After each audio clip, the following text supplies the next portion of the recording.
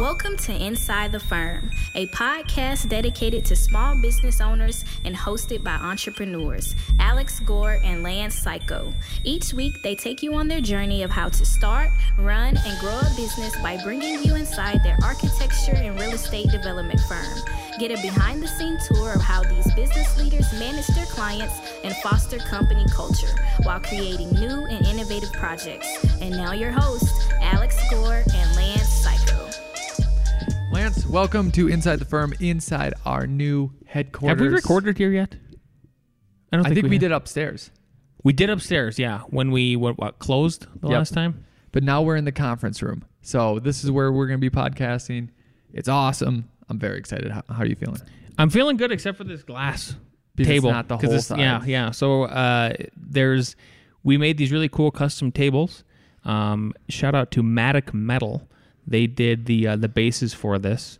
We designed them in house. They're like raw steel, but then the tops are 3.5 inch wide by 11 7/8 deep LVLs. They're super beefy. They're super industrial, and we're gonna put a piece of glass on there.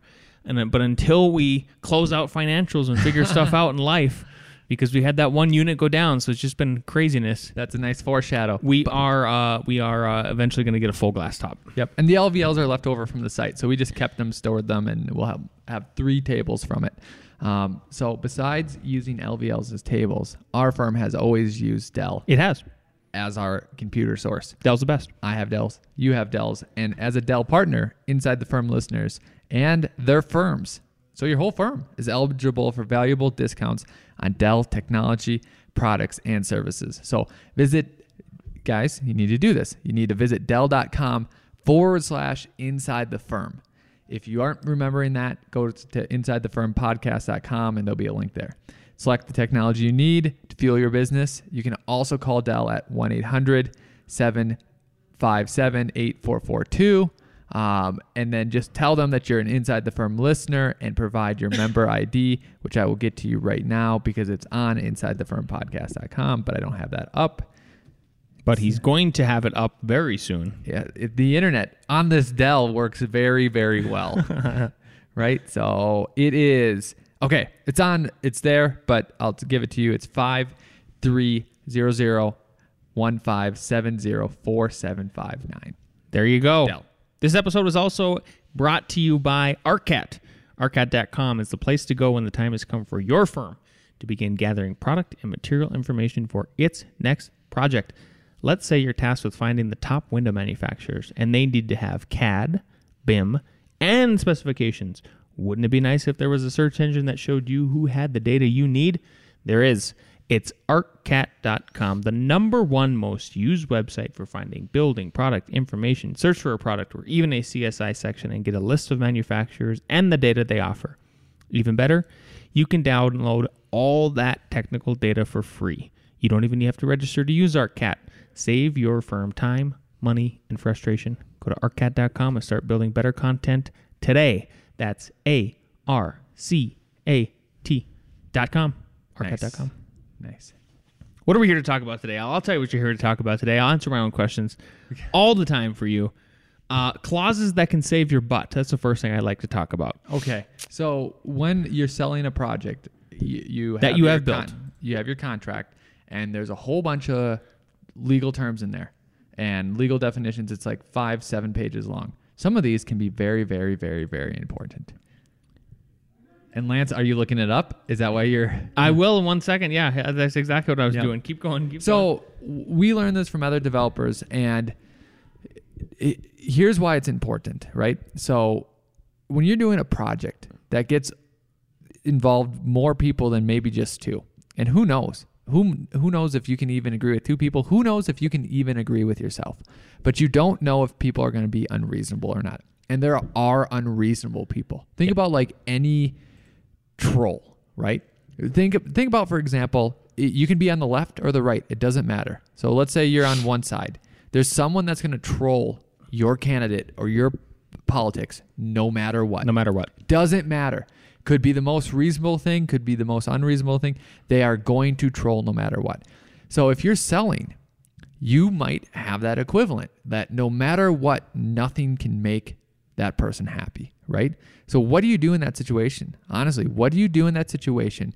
And it could be a client, it could be you're selling something, and it gets to the point where like, oh, you accommodate or you make things better. And let's say they get even more mad. So like you've improved, but they've even got more mad. And how long does that go on? And then what can you do to protect yourself?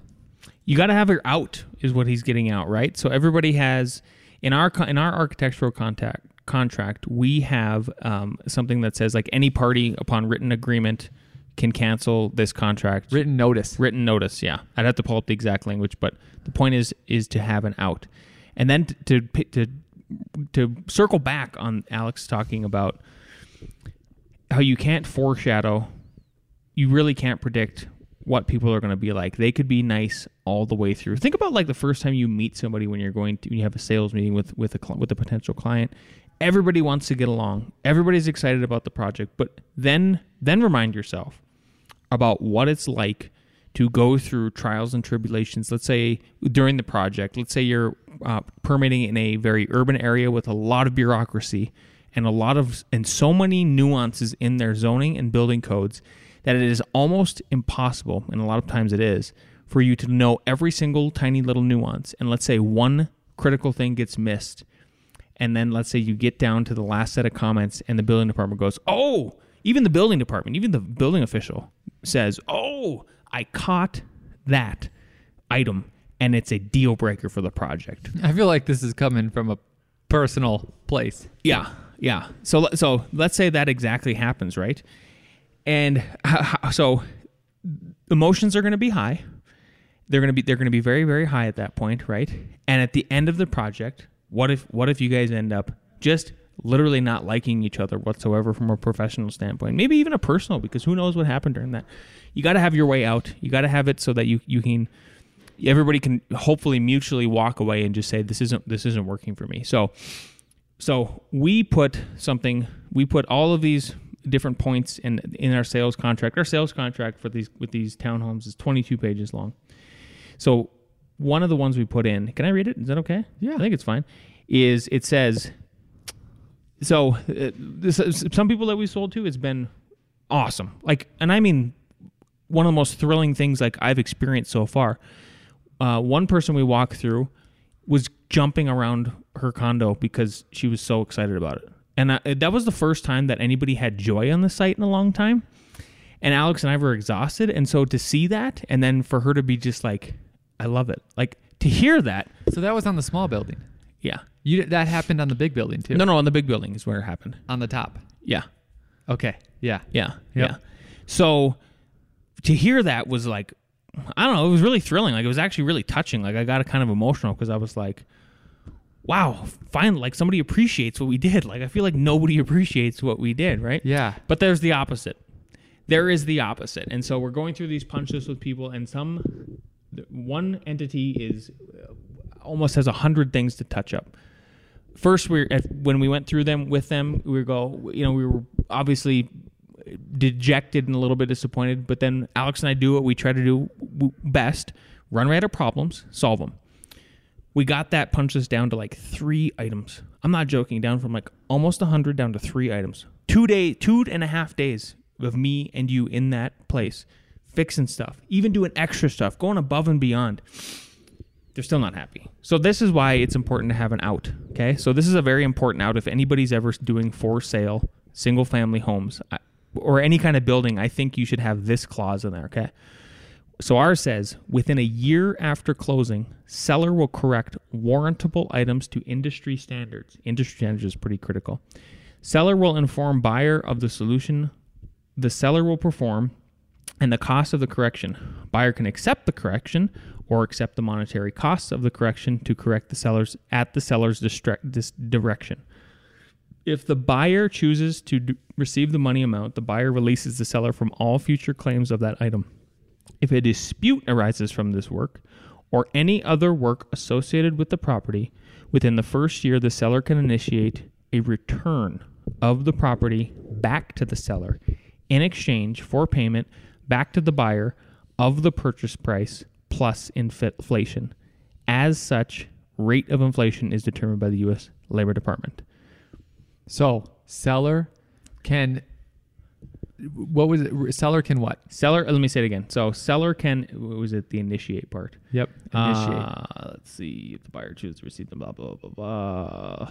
It's like the second to last, third to last. If a dispute arises from this work or any other work associated with the property within the first year, the seller can initiate a return of the property back to the seller in exchange for payment back to the buyer of the purchase price plus inflation. I really like the idea that it's of the purchase price too, because what if the property actually during their appraisal came in higher than their purchase price?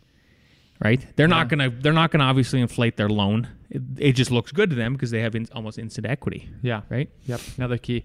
And what I honestly think will happen is, and let me be clear, this is an extreme. It's not, oh, we did the punch list and then we decided, oh, anything they say, we're not going to do again. No. There's another one that, oh, we done a punch list, but there's a couple other things that we just missed. Okay.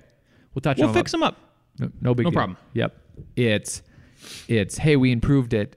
Now they're getting more mad, threatening, and all that. But what I think will happen is, hey, there's going to be two options, because the first option is that this is your home. So either now you're responsible for your home because we've already done these punch list items and we'll write something up that we're not doing that, or else we really like your home and we're going to buy back your home. Yep.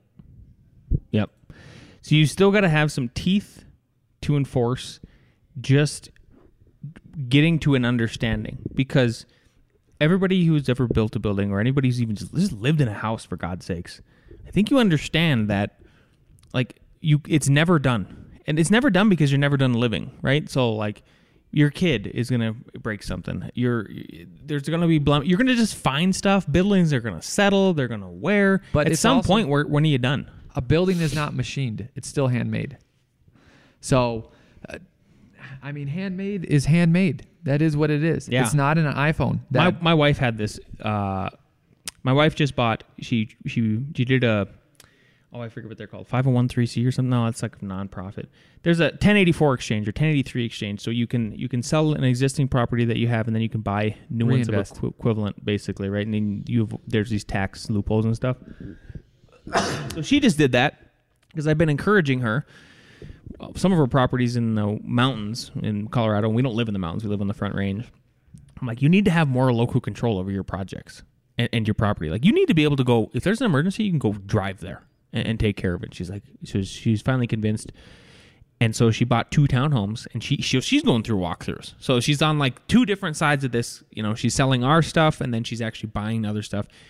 And she was lamenting with the other realtor about how much they both hated walkthroughs. Even though she's going through the walkthrough and like picking out things that are wrong and need to be slightly fixed.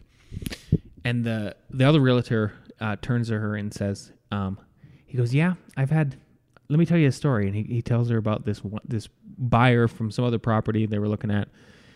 And they noticed that the wall bowed a little bit, right? Because a stud maybe was bowed out too much, put the wrong There's way actually industry standards for that.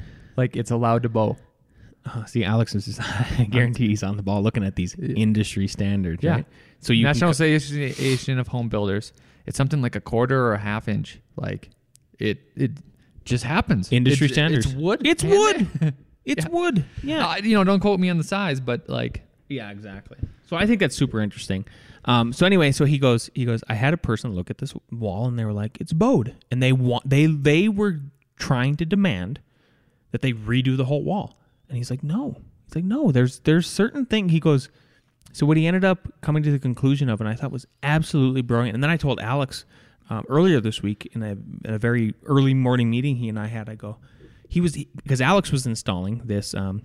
a thermostat. Nest. Yeah, a Nest. And he was installing it, and I go, you know what's interesting, Al? And I told him the story, and I go, what that guy told my wife is that he said, we are so used to and so spoiled at this point in 2019. There's so many things that are machine made, so they're almost perfect, if not perfect. Probably. You'd have to look under a microscope, right, to really see some imperfections at this point on certain things. He goes, one of the only things that's handmade anymore is a building. it's truly handmade, and we talk about like 3D printers all day long on this podcast, hoping for that. So we get to that point because maybe our punch lists are quicker, easier. We don't have to deal with crazy subs and stuff like that. But so I think this is a really valuable lesson, and just I would take this with me wherever I go if I was a listener, because we're going to apply this from now on in our thinking of like, these are handmade. Like, it's one of the last things. So there's going to be imperfections. You can't guarantee it. You just try your best. Yep. So then, I don't know. Let's do a hard transition into loans. No. I got one. Yeah. So I want to touch. We can go into loans next because we're trying to wrap up how this thing closes out and how we go into the next year to try to finish this last unit that got flooded. If you listen to one of the last episodes called "Don't Go Chasing Waterfalls," it's where we go over like what happened. It was a catastrophe. Anyway. So we've been dealing with insurance, and I've learned a couple things dealing with insurance. Number one, if you have, let's say your property, it doesn't matter if it's your own house or you're building one or whatever, maybe you're contracting it even, and you have to do your builder's insurance, is if there's damage to it, there's two different things you have to do, right? You're going to have to rebuild it, so there's going to be that part of the claim, and then there's going to be, if you're like us, where we're going to have to carry a balance on our loan, that there's the interest that will be accumulated from the time of when you should have sold the unit to when you are projecting you will sell the unit based on the reconstruction and everything. From a contractor standpoint, I've been putting together, I've walked all the subs through, multiple subs through the unit. They've all came to their conclusions on what they think they need to do to get their job done and everything. When I first submitted the portion of our claim for that, it was all the subcontractors' bids, but I prefaced it with the contractor, that's us, and I gave a written narrative of what happened. And when the underwriter looked at it, she said, you need to add a couple things. And the biggest one was, you have to stress that you're doing all of this and you have to do all this stuff because of the flood. Like, it has to be very explicit. So even if it was a fire, then you got to be explicit about the fire. Yep. Vandals came in. Got to be explicit about that. Oh, it was vandalized, and that's why we're having to do all this. So I had to expand our narrative, number one. And then the other thing we did is we put some line items in for, we're going to do all the finished carpentry because that's what we did on the rest of the units. And it's more work we can do, so we're going to do it, and we know what we're doing. So I put a line item from there. I just put a number. And they're like, nope, need to break it down. You need to tell me how many hours you think it's going to take, what's your hourly rate is, blah, blah, blah, blah, blah. So there was a couple other subs then I also had to get after, and they had to list out materials. Those subs are ones we've used before, so they were just like, we all just know what things should cost. So if they give me a lump sum, I'm like, yeah, I know. That's where you should be. Just like a square footage basis. Here's a question. Where's that at? When are we going to get a word? Oh, I emailed them today again, and I said, hey, we're closing the last unit out today. The interest is going to start ticking from here on out. So, that's coming. Like, that you guys are going to be responsible for paying the interest because that's part of the claim. Like, there's no way around it. Yeah. And, I haven't heard back. So, insurance sucks. I mean, you got to have it, but, man, pretty painful. Yeah. I would love to start. We have subs ready to go, Al. So, I'm going to call them after this podcast. You happy about that? I would. Okay. Feel free for them if they want to hire someone else and get that back up to 100% complete because that's where it was. Then insurance company? Yeah. Like it was 100% complete. Get it back to 100% complete. This is crazy. It is crazy. Yeah. It's totally crazy. Yeah. So while Lance is doing that, I'm working to get a loan on our building so that we can free up some cash and do some other things with it. And basically, there's a couple things that you can look for if you're doing that. If you're looking to lease a space, and it just happens that this one is new construction, right? So you can get a traditional loan, and the traditional loan is going to be probably the hardest to qualify for because what I learned is that they have certain nuances. There's this debt to income ratio, right? And normally we'd qualify just fine, and it's basically a number, right? And they want you to be at least above 1 to 1.4. which traditionally Lance and I are at a 2, but in their calculations we are at a 1 and a 0.9. Because they didn't include something, right? Because for them they couldn't include our K1s. Which for us, as if you're an avid listener, you know that our K1s are fairly significant because we keep our salaries low and we eat at the end. Yep. So K1s is your pass through from your companies down to you. So we didn't qualify for that. So the other way you can do is get a commercial loan. And this commercial loan, normally it stays within the bank. And the reason why the other one's harder is because they basically generate the loan and then sell it out to the market, to Fannie, to Freddie, or to whoever. Some right? other third party, yeah. Right. That one I think that we will be able to get. And it should be just fine. We'll see in a little bit. But the third is an SBA 504. So that's a small business administration loan. So if you're a little bit newer to the game, or maybe your financials are just a little bit different for whatever reason, how that works, it's pretty interesting, is that the SBA will loan out 40% of your whatever you're basically purchasing. A bank partners with them for 50%, and you only have to pay 10%. But the caveats are closing costs are a little bit higher and fees. Okay, that's fine. But you can't pay it down without a penalty. And in our case, that's not that great, because what if we wanted to sell this? Like, you pay it all down. You pay it all down. Yep. We'll see. We'll keep you posted. But Alex we're exploring all avenues. Yes. Hopefully the traditional just works. The traditional won't. The commercial probably will. The commercial, I mean. Sorry. Yep. Good commercial one.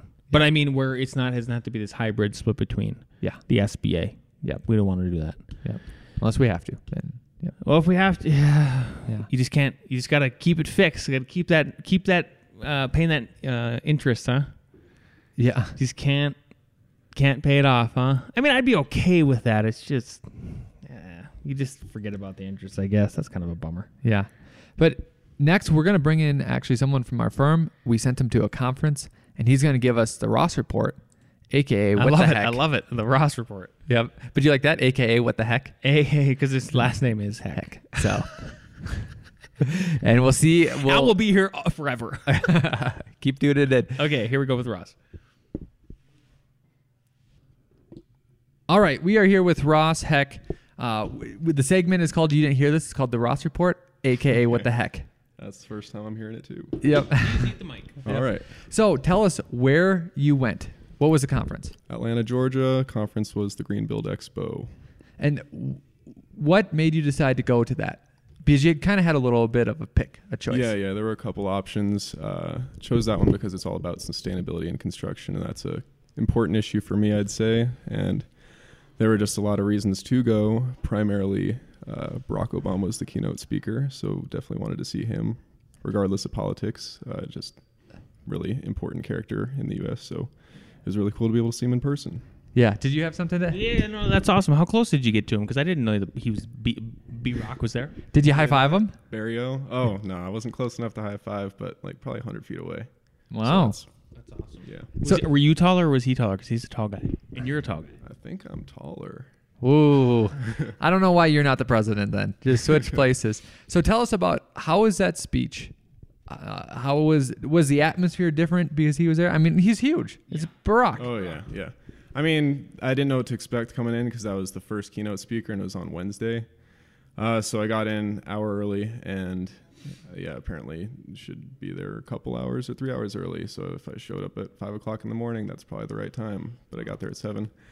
So I could have sat closer, but it still worked out entirely. I was there before he even started. But yeah, the atmosphere was, people were definitely looking forward to it. That was the main event of the entire conference. And it was the first thing. Yeah, so the conference was going on the whole week, but Wednesday is kind of when everything really hit the fan, and that's when it really started. Okay, cool. Yeah. So what did you think about his speech, or what was it that he is kind of like a Q&A? Yeah, definitely Q&A. It seemed like it wasn't too prepared. It was kind of going off of a couple questions that the presenter or the interviewer had for him. It started off kind of morning talk show vibe, like what's life like after the presidency? How are the kids adjusting to life outside the White House? So they had to get through the basics first. Well, answer that. How is life after the presidency?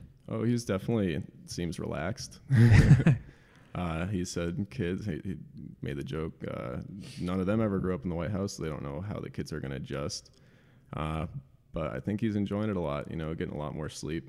And he's always a relaxed guy, and it's kind of like an extra notch for him. Nice. I wonder if he still smokes cigarettes now. Probably not. Honestly, I wonder if he does. That was one of his very few vices. So. Yeah. I don't know, it's a tangent. Take out the stress of the presidency. Might not need it. Yeah, exactly. Yeah.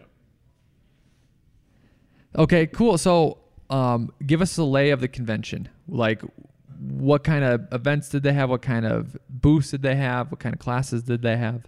So they had a bunch of products in the main expo hall, and I didn't spend too much time there. There was obviously time killer more so between classes, but I didn't realize how many classes I was going to be able to get into. And as soon as I realized, my past works for pretty much everything, I just went to classes pretty much all day, every day. Yep.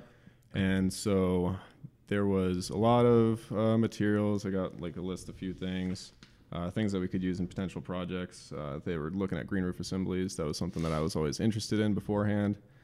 So it was just kind of seeing what their layout was, seeing a nice detailed section of their product.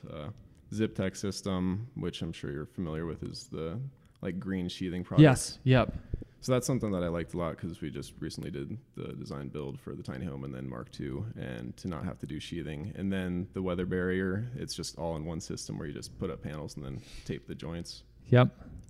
That seemed pretty ideal. And then there's no punctures in like a Tyvek product or something like that. So I've had a contractor tell me that he thinks the next lawsuit is actually going to come against these Zip. I'm talking about the green board. And he says, here's why. He goes, because what you're supposed to do is how you're supposed to tape them. Like you're supposed to like clean it off, put the tape on, smooth it out. And he goes, no one does it that way. So he thinks What do they do? Yeah, what other option is there? Oh, you know how it's done. It's just some guy who does it and just probably runs his hand over it. Okay. Right? But this is what I'd get. Okay, your other choice is Tyvek. How many holes are there, even though you try to catch them all, with the nail going through or the tape not working perfectly, or like, I don't buy that Tyvek is better than that. I feel like everyone kind of, We got some guff about Zip versus Tyvek, and everybody said, oh, was it because it's cheaper? I went and redid the math and everything, and it's about the same, honestly, especially if you do a project like ours where you have to have a third-party inspector. So wouldn't you rather do the green stuff? It's all right. But this whole, I don't think you save time. I don't think you save money. I think it's a wash. I think you're taking an equal risk either way. Mm-hmm. I just think it's a different product. Maybe you save a little bit of time, but like, I don't know. Tyvek is pretty fast.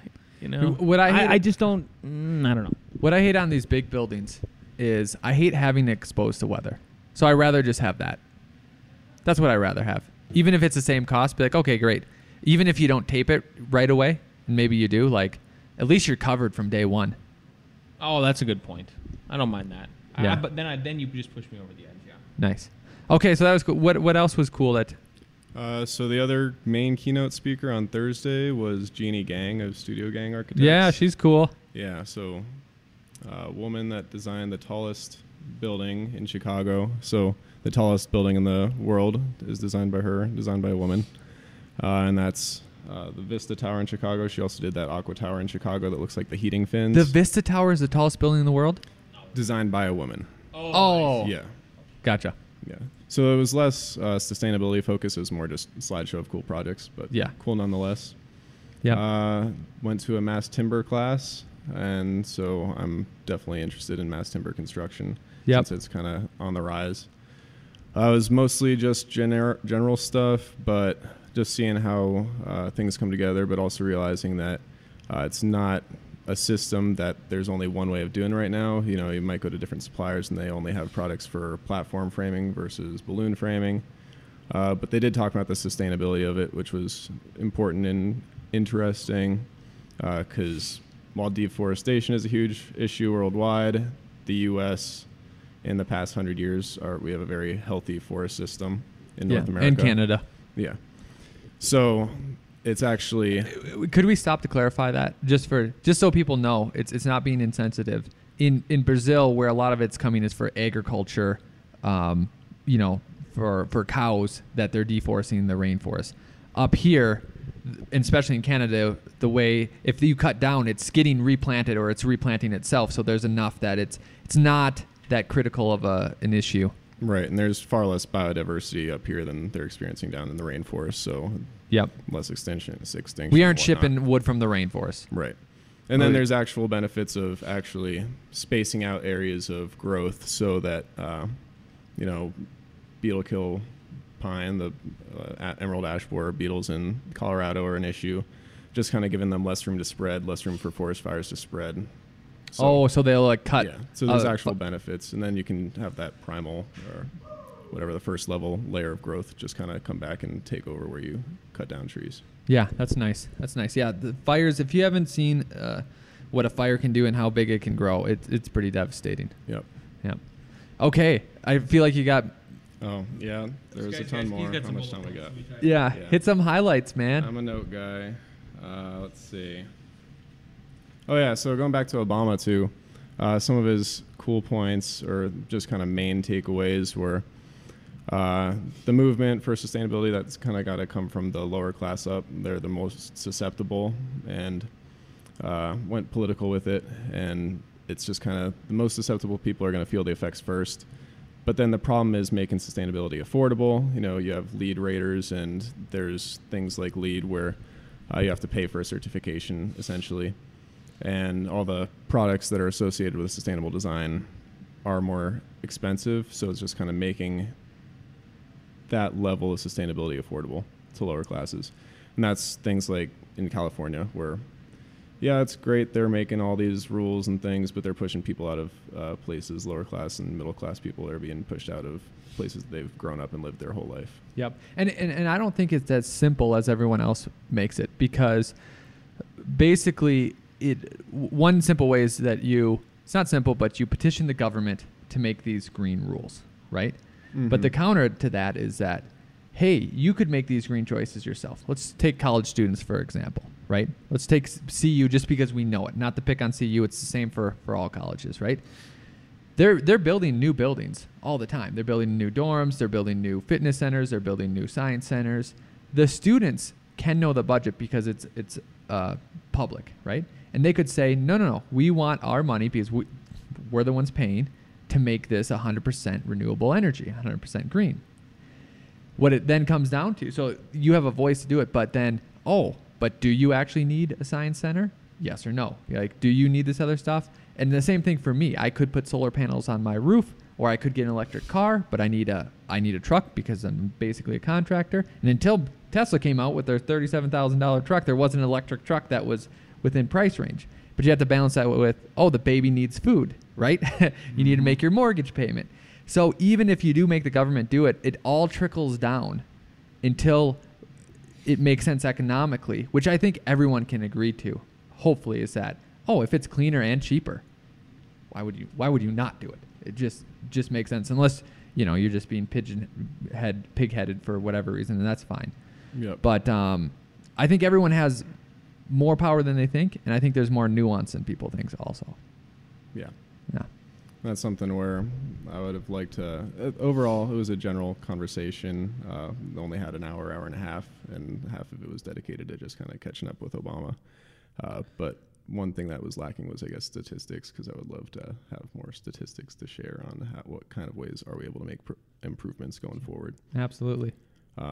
Another interesting thing that learned was kind of making adaptations for moving into the future in design. So designing building systems and operations and orientations and whatnot going forward, planning for the big issue of climate change. And they were taking reports in Portland, Oregon was the example site. And Climate Zone is actually going to be shifting. So all around the world, we're going to see areas that are Climate Zone of 4 go to Climate Zone 3, and our area of Climate Zone 5 going to 4 or even lower. Yep. So it's just kind of planning ahead for things that are going to happen in the next 50 years. And then that's a macro look indeed. Yeah. And so it was just really interesting to see how the main takeaway is just make a airtight building regardless. You want that, and then you can control ventilation and things like that. But as long as you're airtight, you have the option to kind of go either direction. Okay, so that helps even in warmer and cooler. Just airtight is kind of if you have a thing to do, airtightness is the way to go, they say. And then put your money into building systems, and then design, obviously, have large south-facing windows for heat gain, but then just making sure that it's optimized for solar shading. Cool. Overall, did you like it? Was it fun? Did you recommend it? What did you think? Definitely awesome. First ever business conference kind of thing, so felt like an adult for sure. Yep. It was definitely very fun too. We even got around. One of the main things that I liked was the area we were in. It was right next to everything in Atlanta. Mercedes-Benz Stadium was right there. So that was something that was really interesting to me because college, I was in lighting design certificate program, and our big capstone project was on Mercedes-Benz Stadium because my capstone teacher was one of the lighting designers for that project, so he had access to all the CAD files and whatnot. Yep. And they had the big closeout party there, so they just kind of bring everything together. They put everyone down on the field. It was like, I think I called you and you said you were on. Called me, and I was like, "Whoa, guess where I am, Al? I'm on the field throwing footballs at a cardboard cutout of Julio Jones." Yeah, cool. Yeah. So you definitely recommend it for people. Absolutely. Yeah. And what was the conference again? Greenbuild Expo next year is in San Diego. Cool. So I know we're cutting short on time. Next podcast, if you find other things you want to talk about, we can have you back for sure. But thanks for going and letting everyone know about it. Yep. Thank you. Any parting words, Mr. Yes. Al Gore? Please leave us a review. If you do so, 5-star. Lance says 5-star. I hope you agree. Send me a snapshot of it. I'll send you a free PDF of our book, The Creativity Code. And also, if you are thinking about learning Revit, we just interviewed someone where someone at their firm only knows SketchUp. Someone also only knows AutoCAD. This person, she knows Revit. If you are those other people that don't know Revit, you need to learn Revit. And the best way to do it, I believe, is through RevitRocketship.com, because not only do we teach hundreds of students, we have taught hundreds of professionals. It's the system that we use at our firm, and we improve it every year, and you get a free template. That other firm is not even working off a good template. Holy cow. Get your stuff together. Get your life. Get to RevitRocketship.com and do that if you need to learn it. If you would like to be a guest on this podcast, please email me, Lance, at lmc@f9productions.com. That is L as in Lance, M as in Michael, C as in Cat, at f9productions.com, because I am going to be starting another podcast, sister podcast episode, weekly thing to this one that we do on Friday, every Friday. It's going to be the Monday morning coffee with Inside the Firm, and we're going to be interviewing other architects, but a larger variety of business professionals, because as entrepreneurs, we value what other people have went through, what they have to say, what they can do, what they can't do, and learn from them. So get in touch with me if you would like to be a guest on this podcast, but it won't be the Friday version. It'll be the Monday version, and it'll be called Monday Morning Coffee with Inside the Firm. With that, we'll see you next week.